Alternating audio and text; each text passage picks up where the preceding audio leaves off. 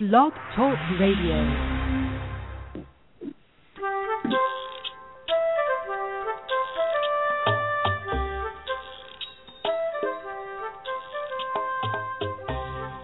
Hi, welcome to Teach Me to Talk with Laura and Kate. I'm Laura Mize, pediatric speech-language pathologist. And I'm Kate Hensler, developmental interventionist. How are you today, Laura? I'm doing very well. How are you? I, too, am doing well. We have a big day today. We do. We have a special guest, and she's already on, so I think we'll just forego our normal little niceties that we do at the beginning of the show and jump right in. We are so excited to have speech-language pathologist Patti Hamaguchi here with us today. Hi, Patti. Hi, Laura. Hi, Kate. Hi, Patti. We're so glad you're here with us, and let me, for the benefit of our listeners who don't know who you are, let me just give a little introduction, and then we can just jump right in. And anything that I missed, Patti, that you think would be helpful for any of the parents or therapists listening to know about you before we begin, feel free to interrupt me if you want, or just jump in and say what you want after I do your bio. But Patti's been a speech pathologist for 31 years. She's the director and founder of her own therapy practice in Cupertino, California, and she's also the author of several books.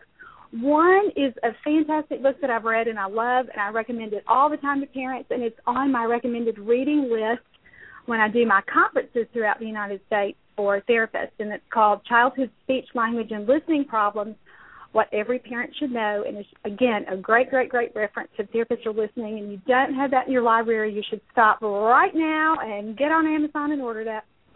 And she also has written two other books for professionals. One is called It's Time to Listen, and another one is called A Metacognitive Program for Treating Auditory Processing Disorders. And Patti also has a great newer venture, is Hamaguchi Apps, and you're going to be talking to us about all those things today. Mm-hmm. And we're so excited that you agreed to do the show. And I met Patti for the first time at ASHA in Atlanta in November, but we've been online friends for several years, and so it's so exciting for me to get to have her on the show today. Welcome, Patti. Well, hi, thank you, and welcome to you too. And I just have to put a little plug in for you too, because we have been enjoying your DVDs that you've put together for speech development and listening at our practice. We have close to 100 families that come to our practice for speech therapy, and we love using your DVDs to help parents have some more hands-on visual ways to carry over some of the activities that we do at home. So we're thrilled that you do what you do, so I'm really happy to be here. Oh, thank you so much. And, you know, I think that's already knew your name because I have read about auditory processing for years and years and recognized your name. And I kind of have a weird thing about remembering people's names anyway. And so when your practice started buying my DVDs, I started thinking, I think I know that name. And so I Googled you and then thought, yes, that's how I remember her. And that's kind of how we started our back-and-forth email relationship. So anyway, thank you for saying that about the DVDs, and I certainly appreciate any practice who uses that as part of their parent education program. So thank you so much for saying that. Well, you're so welcome. All right. Well, let's dive right in.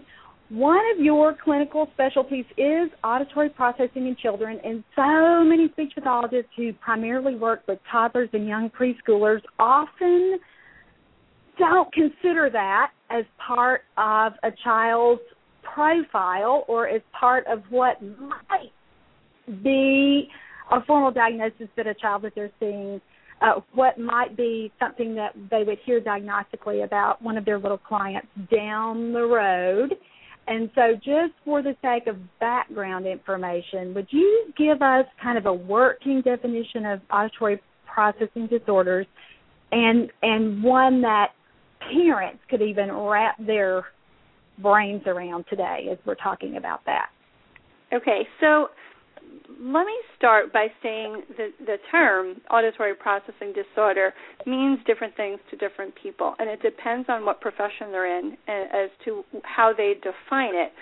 so here we are, speech pathologists, and we have a particular thought about what that means. So for speech pathologists and audiologists, we perceive that as meaning there's a difficulty with the way the ears and the brain are processing incoming speech sounds. So in other words, the child doesn't hear speech the way that we might.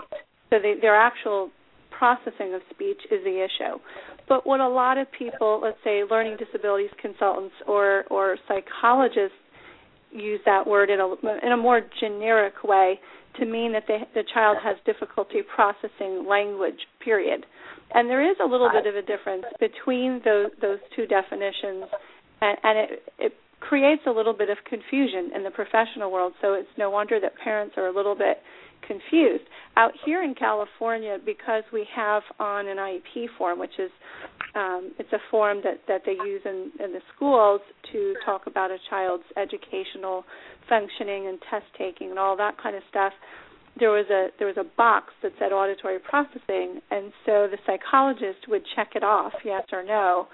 But so we were having a lot of difficulties between the different disciplines to try to sort out what do you mean by that, auditory processing.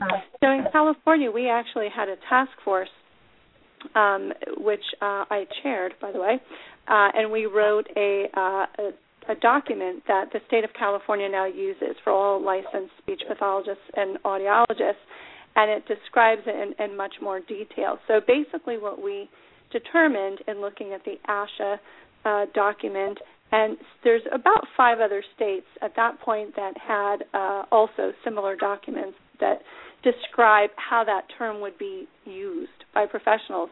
So we continue to use it to mean a disorder that occurs when the ears and the brain don't process speech in a normal way. And so it's diagnosed specifically by an audiologist in a soundproof booth with headphones on, and they do it through tones and speech perception tasks with background noise, left ear versus right ear, whereas, let's say, a psychologist may still, you will find they still may use that term, but they are using it more loosely to mean the child has difficulty comprehending speech, comprehending any language that's auditorily provided, that's spoken to them. And so there's definitely a little that diagnosis means who would make that diagnosis and how you treat it. So we still have a lot of ways to have some consistency among professionals.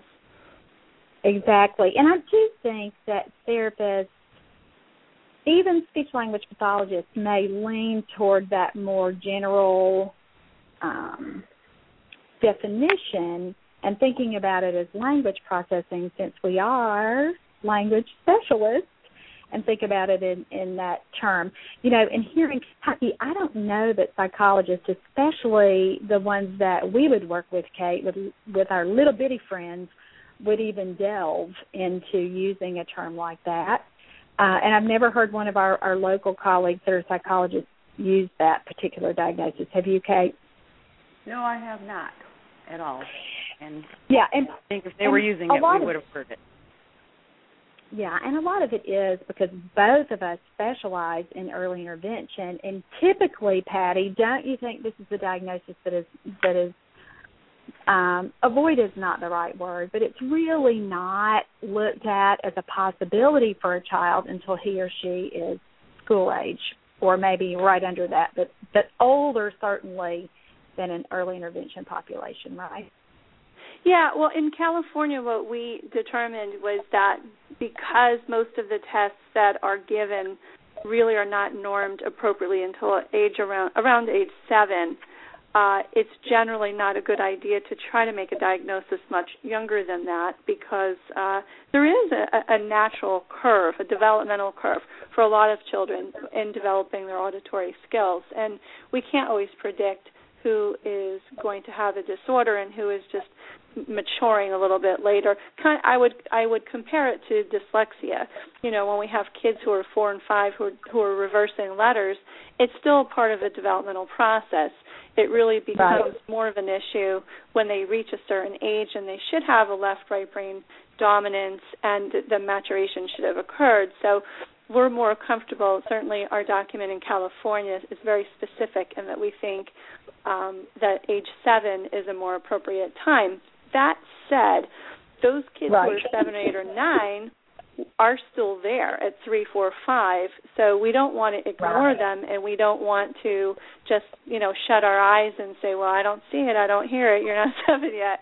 So the trick as a professional is to look at the risk factors in a preschool child, in a young child. Look at the risk factors and do as much risk reduction as you possibly can, and to start doing some what I tell parents it's prophylactic work. I can see, the zebra has stripes. It looks like a zebra, it talks like a zebra. I may not have that diagnosis, and they may be too young for me to confirm it, but I'm not going to sit here for 3 years or 4 years and just do nothing and hope that they outgrow it. So, it may not have a formal diagnosis, but we kind of have some ideas of things that we can do in the meantime to get this child on track and to help their auditory system develop the way we want it to. And I love that you did that segue without me having to do it, because I was all prepared to use my example. That I always say in conferences is just, that diagnosis doesn't happen. As a parent is on the 7th birthday, the candles are being blown out. That diagnosis doesn't all of a sudden come down at that point. Those signs and symptoms have certainly been there. And so that's why I was so excited about you doing the show today, because I think lots of us who work with a younger population, and those are all the kids that we see, can miss this really important piece of a child's language difficulty. So you talked about risk factors. What are some things that we can look for when we're working with our youngest clients? What would tell us, gosh, this might be something you should consider? Okay, so when I have a child who comes into my office, let's say, I'll let you pick the age, 3.5 or 4, somewhere around there. But let's do a 3-year-old, and then we'll talk about how we can back it up even from there. But let's do 3 just to get started. Okay, so when I see a child who's 3 years old who I think might be at risk, the kinds of things that I'm going to be picking up on are, for example, is there a family history? Sometimes if there's older siblings, or even if the parents, a lot of times when we discuss it, they will tell me that, I had difficulties like that when I was young, and I even still have difficulties like that. Right. And the parents, it might have manifested itself in, a dyslexia kind of situation, or ADD, an attentive type, or processing or sensory issues. It takes on different faces, but they're all kind of related and in the same ballpark, and sometimes the auditory processing disorder is associated with them. So one of the things that we do know about it is it rarely occurs in isolation. It generally has associated difficulties. They could be learning difficulties with spelling or reading. It can be articulation difficulties. It can be language acquisition. It can be any number of things. So when I see that there's a strong family history for some of this, that's a little bit of a red flag. But in particular, the way the child is acquiring language and listening, their listening style is very, very key. So what I'm looking for is to see if the child is paying attention and looking, and even if I water my content down pretty low, are they able to and willing to look at me and kind of follow what I'm saying? A lot of the kids that we see who tune out language and tune out speech and kind of go off aren't really making much sense out of it. It's not real meaningful to them. So there isn't much payoff for them to listen to me or to look at me. And these are the kids who often need a lot of visual support. So if I have visual cues and pictures and objects and anything that's visual, if they're the kinds of kids who will attend to that but are not really listening per se, that's definitely a little bit of a red flag as well. We might see some difficulties with them in a more bigger group environment, like if they're in a preschool and the teacher's giving directions or talking to the class and the child's hearing's been checked and found to be within normal limits. A lot of times they're sort of off on their own and really not paying attention. They don't alert to their name real well. They're not listening. We also find sometimes there's a risk factor for kids who have frequent ear infections. Mm-hmm. And the research has been really kind of interesting in this regard because I follow it pretty carefully because it's, as I mentioned, we've revised the document twice. And so, we look at all the time what the research says, and it's been very contradictory. There's pieces of literature that suggest that having, early frequent ear infections is a predictor or risk factor for future auditory processing disorders. And there's other research that says there's no difference. But I can tell you that my own experience has been that when I have children who have frequent colds, allergies, and ear infections, they often do have difficulties with acquiring language, with the clarity of their speech, and the attentiveness of their listening skills. Right. So those are just some of the things, off the top of my head that we look for. Certainly when we're doing standardized tests, we look to see if there's a discrepancy between their expressive language and their listening or auditory skills.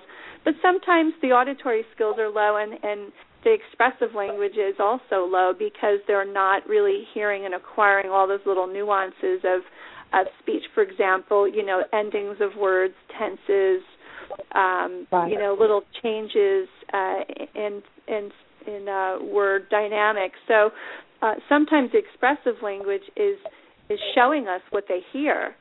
So for kids who hear things in sort of a garbled way, their expressive language and articulation can sound kind of garbled and unclear because that's how they perceive it.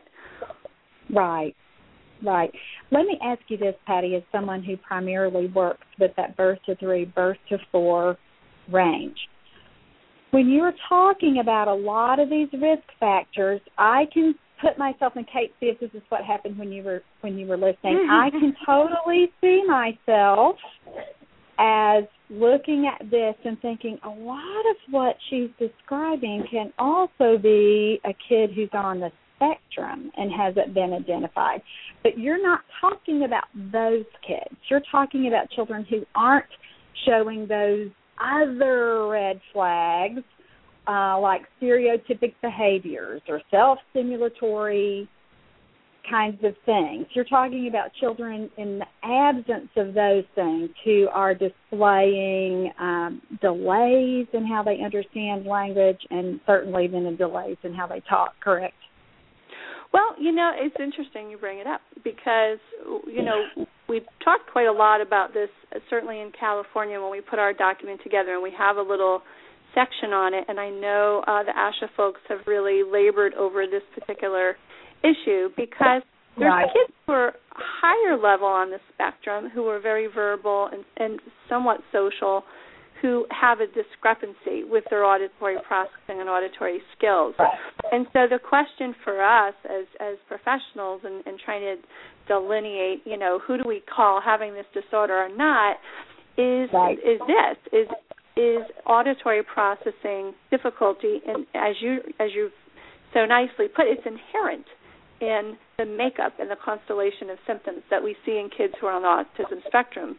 So exactly, it's really part and parcel of the entire constellation. So it doesn't mean that they don't have difficulties with auditory processing. In fact, it's one of their primary difficulties is that they don't perceive and process speech.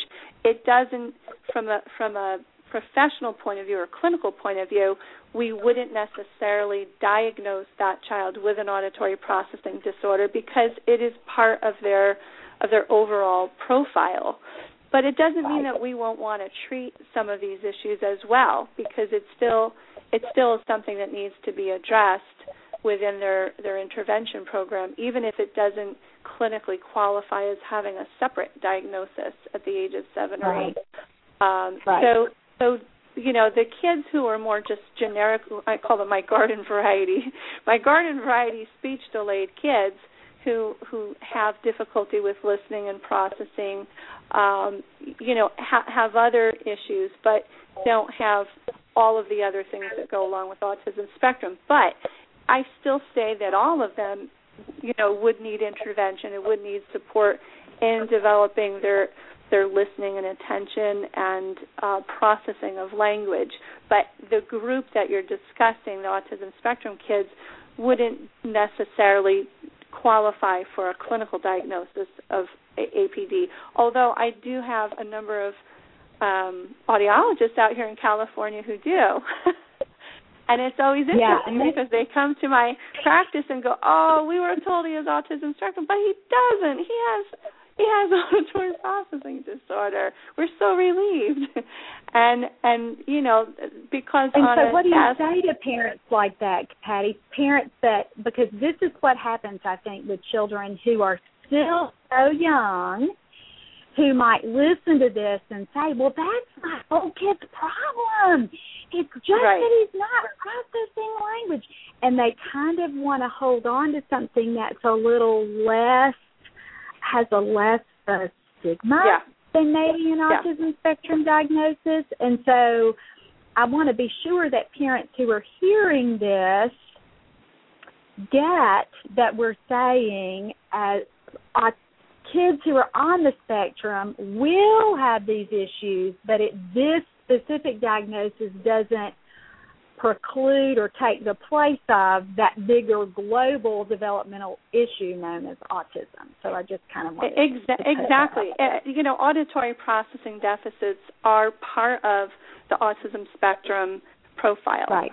So we will expect to see that. An audiologist generally really shouldn't be doing specific testing for APD for these kids unless there is a huge discrepancy between their functioning and their auditory skills. So in my mind, I try to look at each child as a whole and not get too bogged down in the diagnosis and just think, okay, he's having difficulty understanding what we're saying. Label or no, this or that. Sometimes we can't, get them to an audiologist in a timely way, or, there's all kinds of reasons why children aren't able to be definitively diagnosed. So in the end, it comes back to us as speech pathologists anyway to treat. And so we certainly have enough tests and enough wherewithal to at least get at some of those underlying issues that could contribute to it. So that's kind of where we start. And with a preschooler, we're going to be doing a lot of the similar stuff anyhow for auditory processing kids versus if we wanted to contrast it with receptive language or, language comprehension. How would you address that? If someone said to you, how can I tease this, APD kid, an auditory processing disorder kid versus a kid that it's just a standard, or not standard, but a receptive language delay. And I tell parents and therapists, do not worry about that with this little kid. You're going to look at it as kind of the same big thing for a while because we have to make sure that the child is able to, again, complete or get to those milestones that we're looking at when we're thinking about receptive language and not trying to differentiate and tease that out when they're as young as the clients who are that we're working with. Exactly. It's really kind of pointless, in terms of trying to come up with a label or figure out if it's this or that. Because, look, the bottom line is when I get a 3-year-old who comes in, if he or she is having difficulty with their speech production, and they come in and their speech is very unclear and it's garbled and indistinct, I'm going to want to make sure that they don't have fluid in their ears regardless. I'm going to want to make sure that there's nothing that's going on physically with them that's precluding that child from being able to hear well. So if they have enlarged tonsils, if they have ongoing allergies, if their nose is always running, if they're allergic to their dog at home or cigarette smoke, anything that's going to clog up those ears and make listening difficult is going to be something I'm going to want to address. And then I'm going to be working at it from a phonemic level. If I'm wanting to teach them how to attend to speech, I'm going to be getting, I know you know this. I know I'm preaching to the choir, but engagement. If they're not engaging with you and they're not playing and they're not interacting and they're not looking at you, nothing I do will matter. So I have to work at that very core level. It's almost, if you think of it like Pilates, you have to get to that core level. And for a preschooler, the core level is engagement, play, interaction, and learning the basics of language, the basics of language. And that's best done in a really good acoustic environment where there's a lot of repetition and they can optimally hear what's going on. You wouldn't want to do it on a soccer field or somewhere where there's a lot of distraction and background noise, because we do want them to zoom in, but we're going to make sure that we accentuate and punctuate and really give some acoustic emphasis to those sounds, like to the ending sounds or to the beginning sounds or whatever it is we're trying to target. We want them to start discriminating between similar sounding words and getting feedback. And I know you do this so great on with your kids, giving them feedback. This is what you're saying, and this is what I'm hearing you say, so that they can start getting that loop of self-correction and feedback.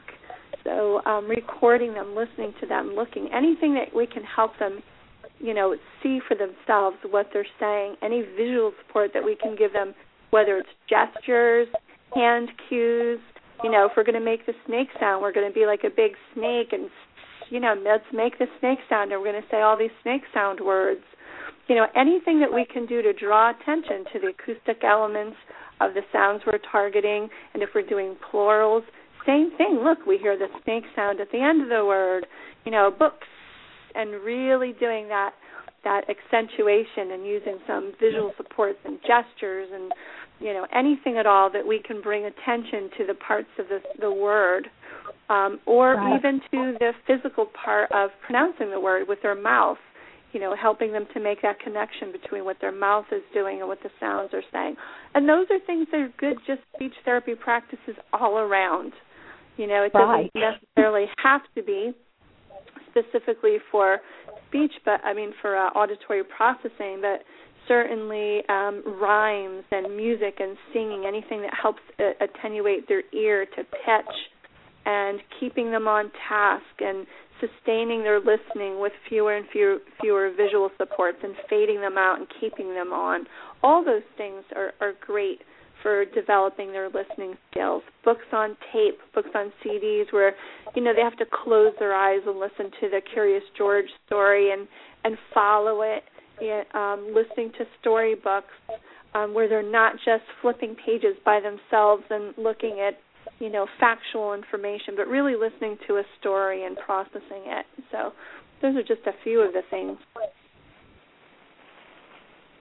Yeah, those are great ideas. If we backed it down further and looked at kids that are coming to us that, let's say, their engagement is not quite where we want it to be, but it's moving along, but we realize receptive language is their number one issue, where they're not really following any directions yet. They're with you. They're trying to play, but they're not yet linking meanings to words. What are some things that you guys recommend in your practice for that? And this is my soapbox issue with receptive language. Right. Well, we have a number of different ways that we go about it. We try to pick things out of their environment that are meaningful for them and actually just get them into the habit of listening, because sometimes, we're thinking about things that we want them to learn, but for them, the things that might be meaningful are baba, or their favorite food, or somebody in their family. And in the beginning, it's just going to be to get them to make that association between these objects or people and the word it represents. So we start all the way from there. We do use photographs. We have different activities that we do with actual photographs where we play and when they touch, the photograph that they want, the object appears, so they can start to see some of that symbol-sound relationship, and then we start fading that out and just saying it and having them look towards the thing that they want, that they just heard. So we try to start making those associations for them with what the word is and what it means and listening for it. We do try to personalize it. We use a lot of different devices for the little kids even, just so they can hear themselves and see. So we do some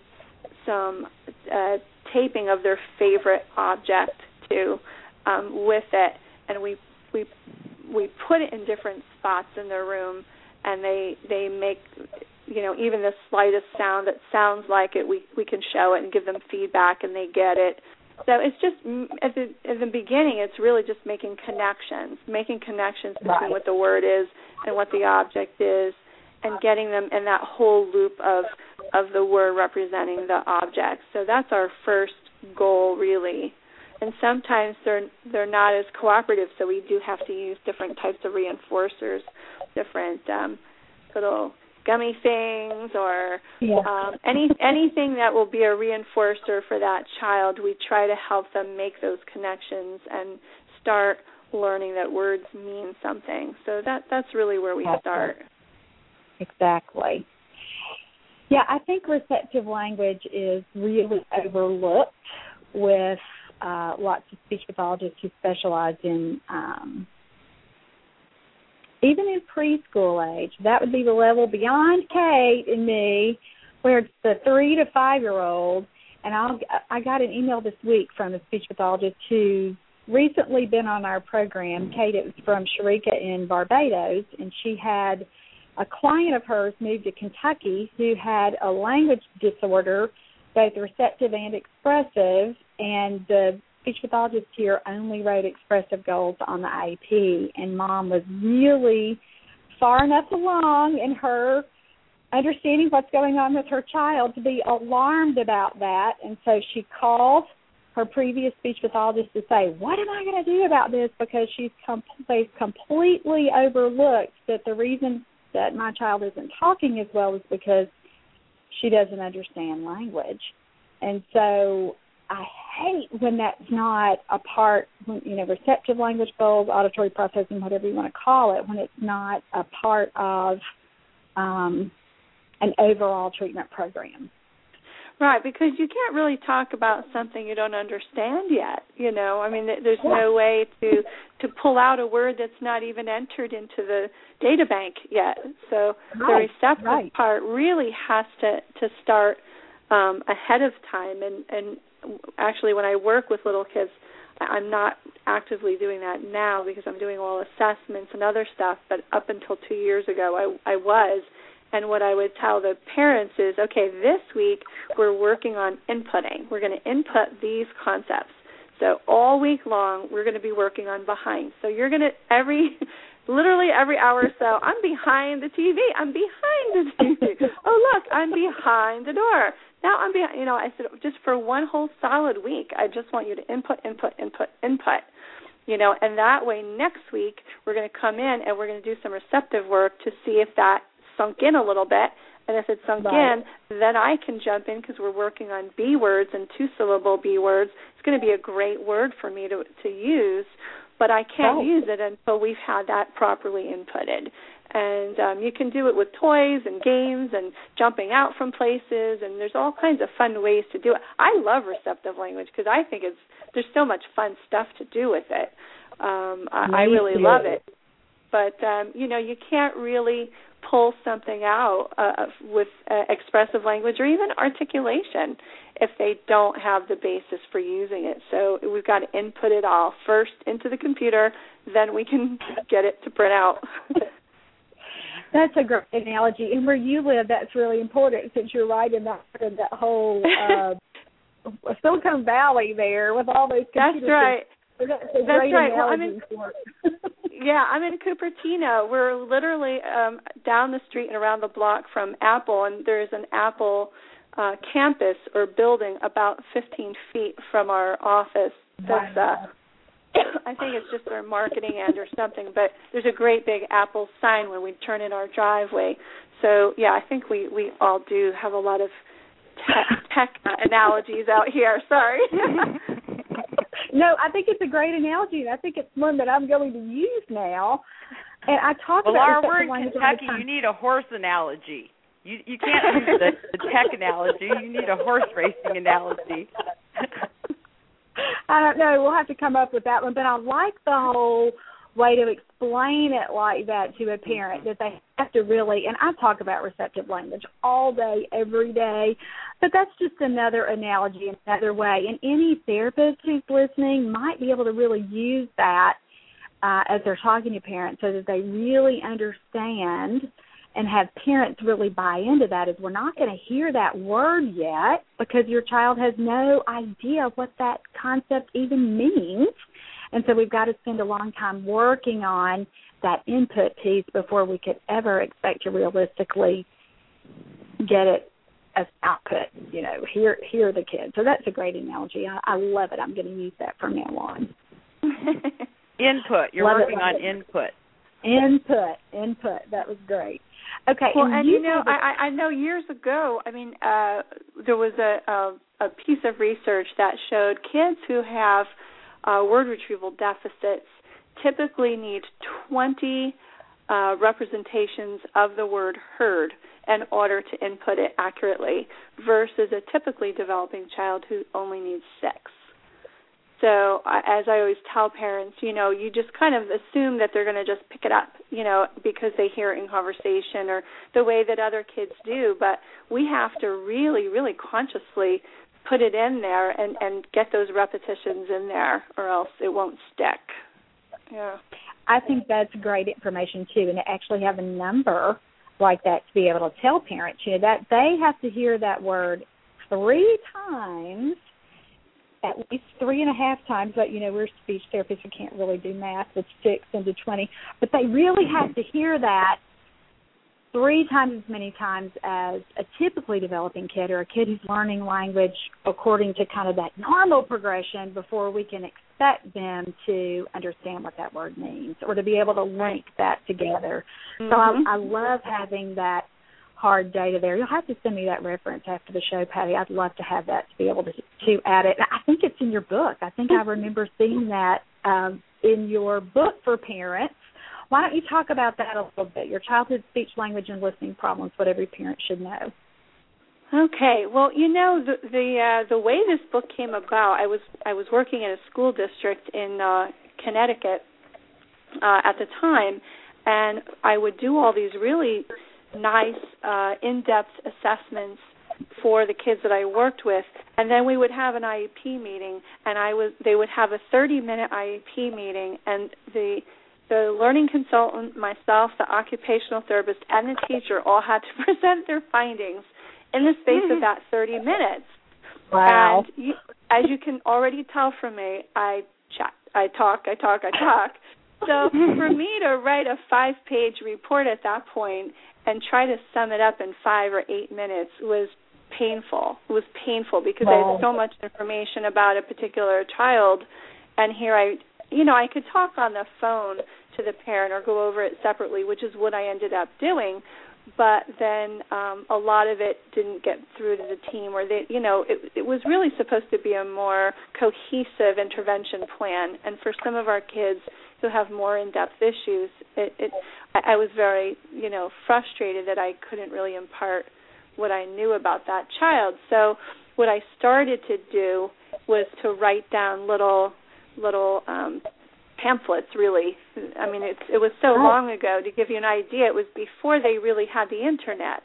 So I was typing on an old Apple IIc, I think, and typing this out. And I started collecting a chapter on morphology, or a chapter on auditory memory, a chapter on word retrieval, and we didn't have the ability to scan for books online, so you have to go to the bookstore or to your library And so I realized there was no book that I could really direct my parents to, and my sister had a son who had speech difficulty, and she kept asking me questions constantly, and she'd get his assessments, and she didn't know what half of it meant.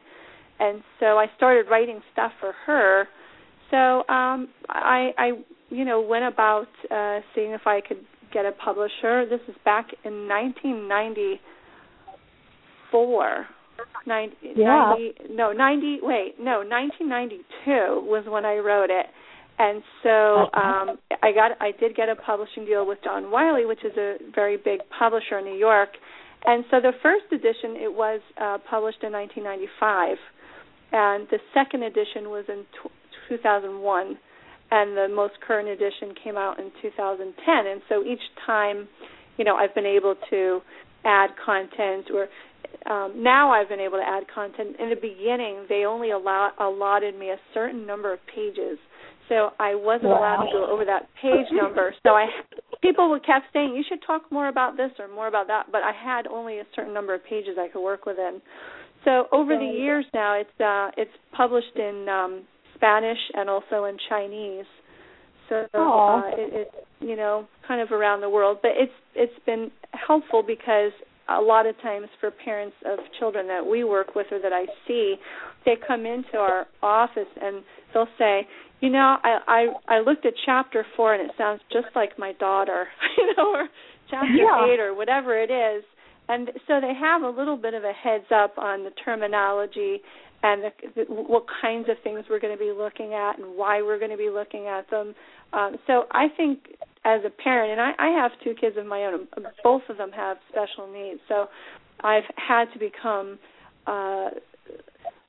more educated about things I never thought I'd be educated about. But, knowledge is power, so I think it's hard to advocate for your child if you don't have access to the information that you need to even know what they need. And that's half the battle, is even understanding the nature of their issues and why they say what they do or why they don't do, what you want them to, or why they forget. So the book was written really just to give parents some information about their children. I think it's a great book for parents, too, with children who are not just late talkers, but children who are going to need speech therapy services for a while. And I think it does a really good job of talking about the first kinds of things we'll see in toddlers and young preschoolers, and then moving with that child as he or she ages and gets to be school-aged. And so that's what I really liked it. And the parents that have given me feedback have said, I really am I can see how I'm going to need this book for a long time, because it isn't just about a particular, one little blip of that child's development. It really can go with them. So I think it's a great, great, great resource. And I would say that even if you weren't here with me on the show. So there we go. I do say it. Johnny, well, you're very nice. You do say it. You say it at the conferences. Let's move on, though, because we only have about 15 more minutes. I want to talk about apps. And this is your new venture, Patti, with using apps. I think I talked to you a little bit about this with our email. I am not a huge proponent of apps with toddlers with significant communication issues, because I think we have so little time with them as therapists that we need to do everything we can to get that first piece that you already talked about with engagement and social interaction and play. And if so many of our little guys who are naturally drawn to technology often are missing those foundational skills. So as a therapist, I think for us in early intervention that we should be really focused on that one-to-one personal human component of communication and save the app stuff as they get older, or if we're going to use it as maybe one of their motivators or one of their rewards, or doing something else that might be a skill that we're working on. Now, if you want to disagree with me here on my own show, go right ahead, but I hope that you don't.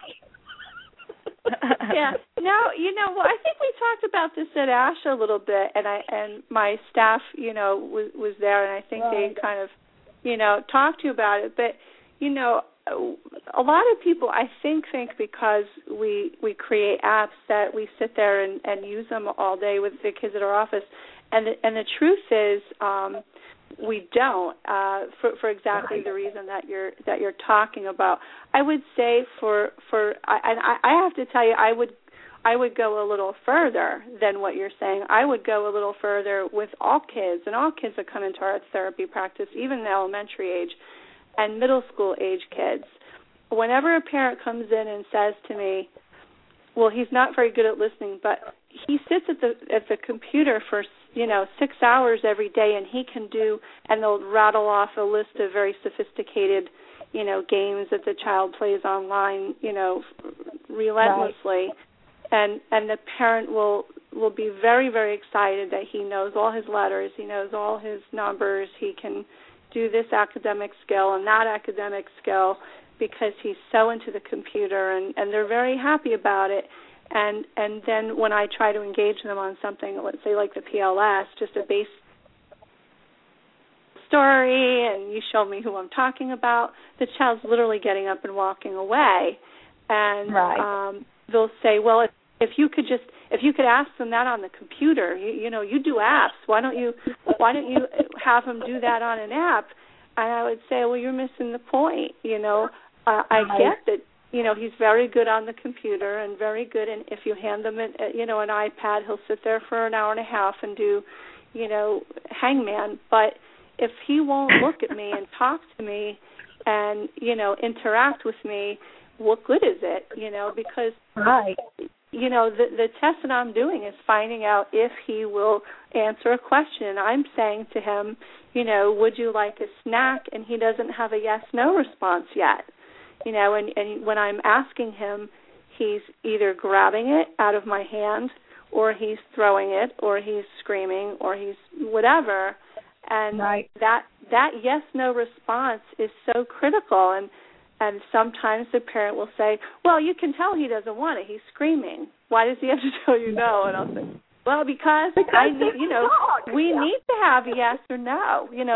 That's a really basic thing. Or which one do you want, even making choices, things like that. So when I have a situation where a child's really fixated on computers and iPads, the last thing I would do is take an iPad or a computer out during a session, because that transition is very, very difficult.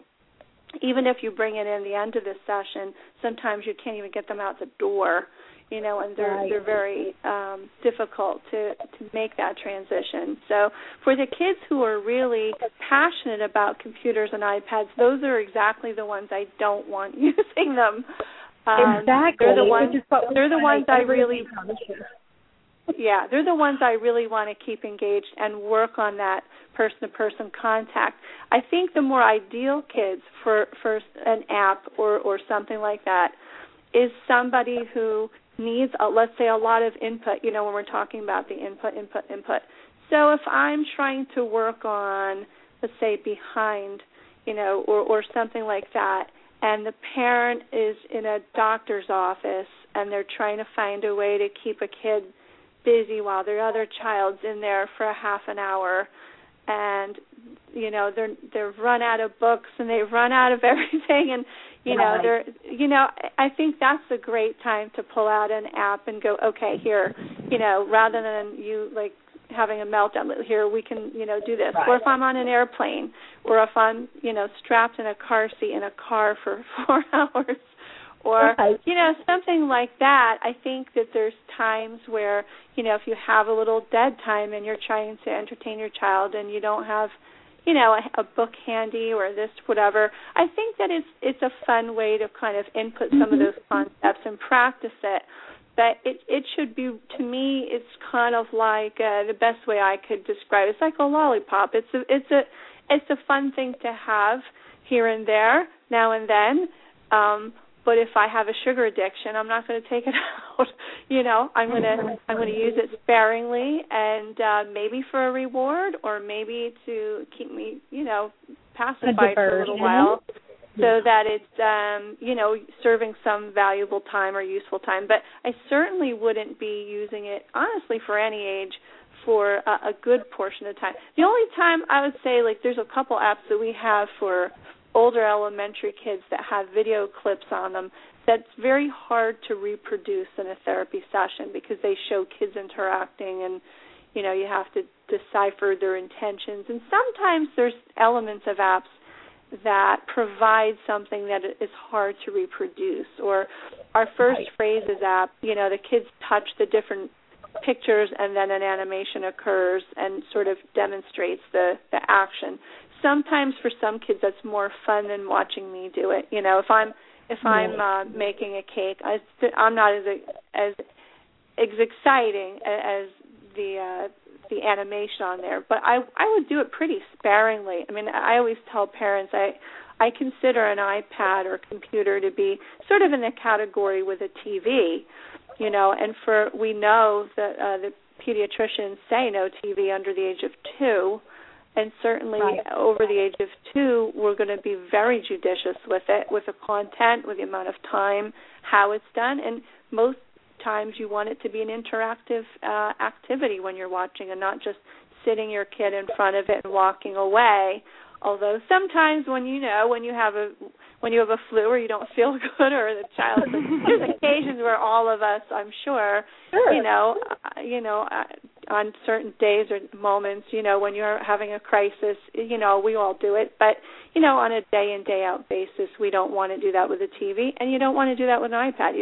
You want to sit there with a child and do it in an interactive way if you're going to do it, and not just hand it to the child and say, here you go, have fun playing with it. It should be an interactive, kind of thought-provoking process where you're engaged and you take turns. You do it the wrong way and he has to correct you and you initiate, and you want to try to get some mileage out of the activity.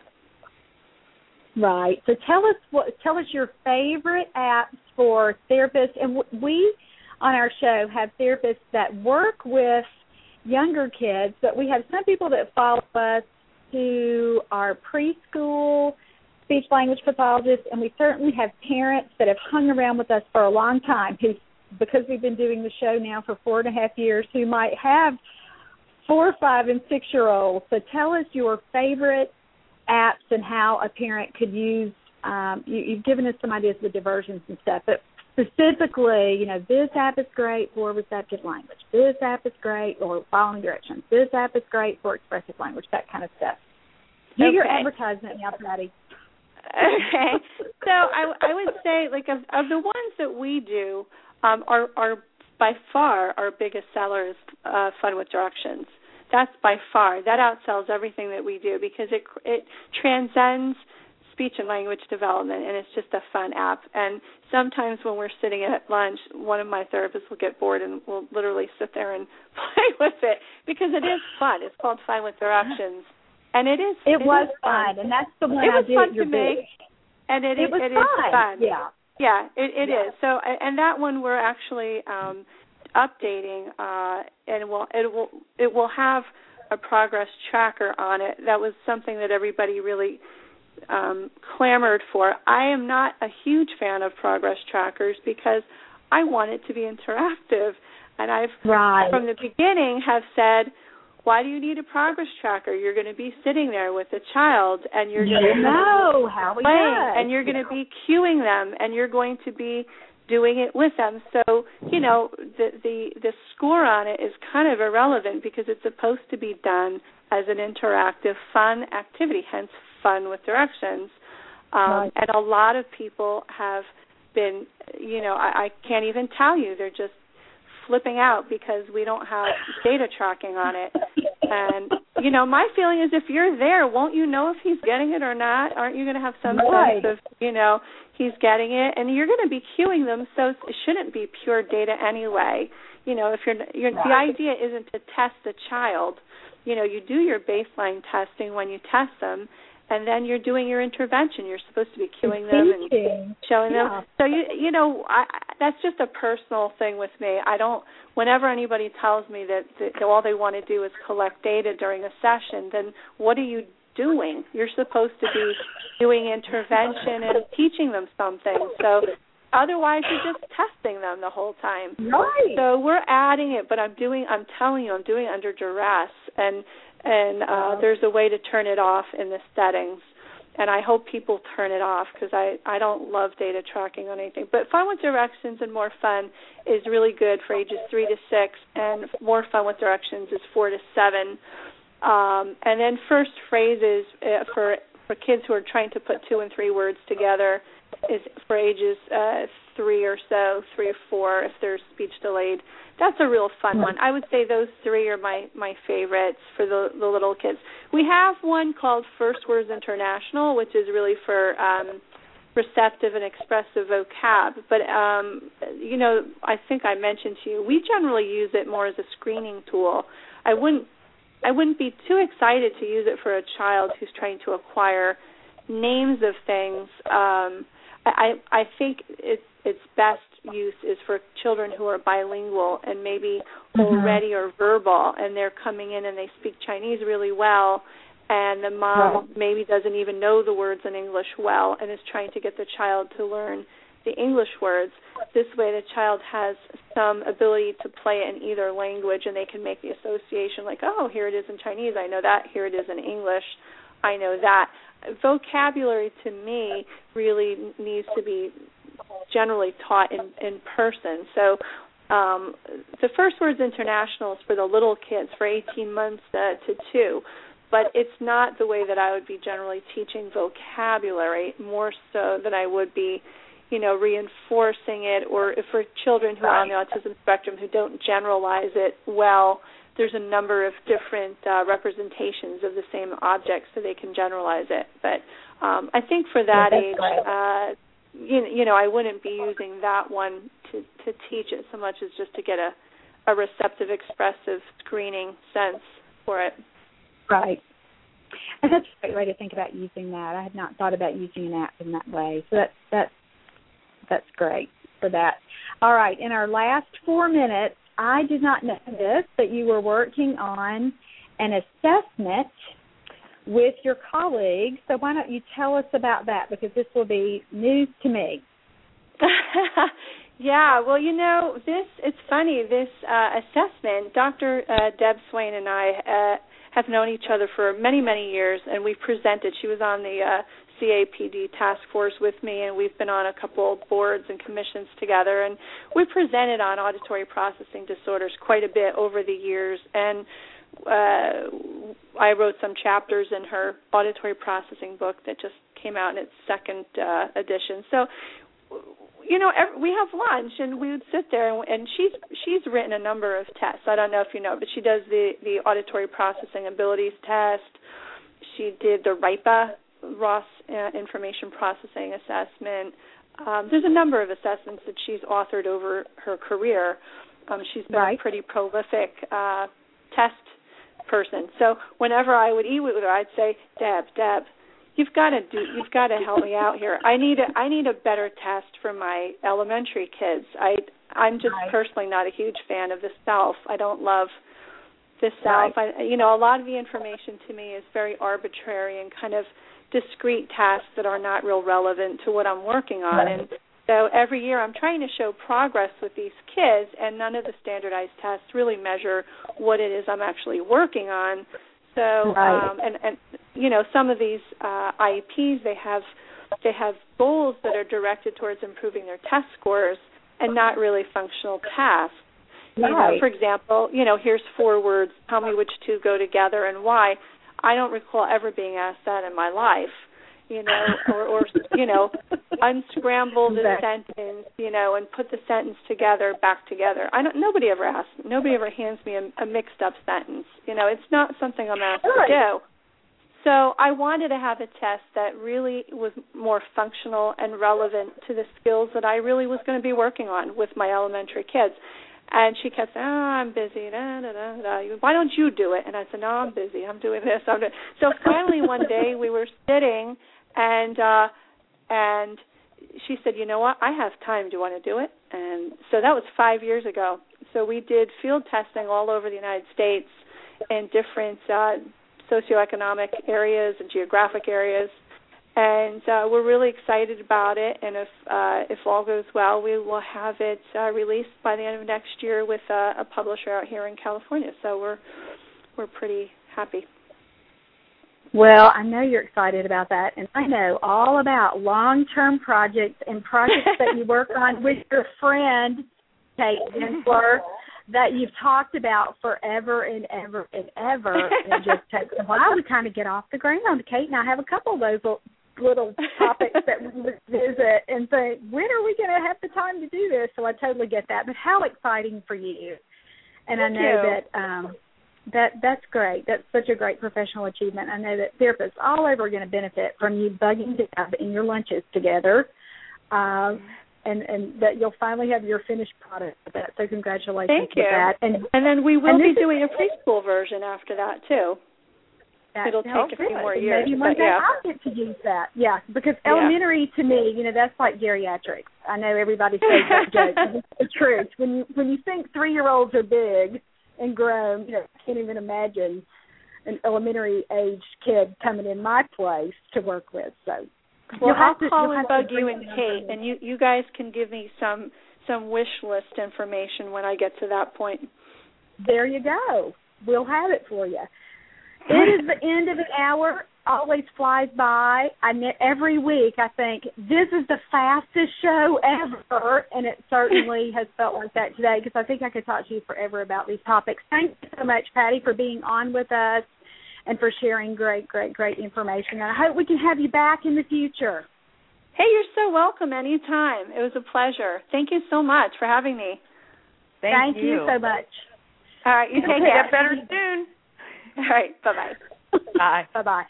I'll put Patti's a link to Patti's book or in her information about her apps on teachmetotalk.com's Facebook page so that anyone listening can access that information. Isn't she wonderful, Kate? I knew you would like her. Very wonderful. Yeah. So down to earth, so honest. I mean, her whole explanation of how to use apps, you wouldn't necessarily expect that from somebody who's made some apps, but it certainly was music to my ears and makes me think, well, she really does, which is no surprise, but, she seems to put emphasis where it should be, and like she said, there are certainly appropriate uses for apps, and as kids get older, I can see why people are moving in that direction for some things, but with moderation and balance are key there. And she sees all ages of kids. I think she said that, but I know that they do early intervention since they use and recommend all my stuff, and that's all that it's for. And then her elementary age kids as well. I think her practice that they specialize in first to 12. That's what I think I read on her website. But if you are in California and need a fantastic practice to go to, I think that's where I would go if I lived there. And Laura, I remember way back when she first purchased your DVDs, and you were like, oh, I've read her books, and you were so excited. I know. It's like, really? I know. I try not to be too starstruck today. Yeah. She was very sweet. And you're right, so down to earth and so real life therapist. You can tell she really sees kids. Sometimes you'll talk to a person and you'll think, how long has it been since you treated a kid? But you don't get that sense with Patti, and that's what I like about her so much. So I'm so glad she agreed to do the show, and I think it was great, and I hope everyone listening benefited. But even if nobody did except me, that's okay, because I got a wealth of information from today. So I think she was super. Loved it. Yep. All right. Any parting words from you? No, I don't really think so. Just keep them coming. Right. I love the guests. Not that I contributed anything, but I was a good listener. There you go. There you go. Next week we have a mom calling in. We've already emailed back and forth, and she has a ton of questions. So next week will be a really, really fun show with that mom, and she has listened to nearly all of our podcasts in a really short amount of time. And so Kate and I are always kind of blown away by that. And so she'll be a really fun caller. And so that's what's on for next week, is hearing a mom's questions. And she is a little guy that has a lot of stuff going on, has some real cognitive and visual strengths, but she's just wondering, how can I ever teach him how to play?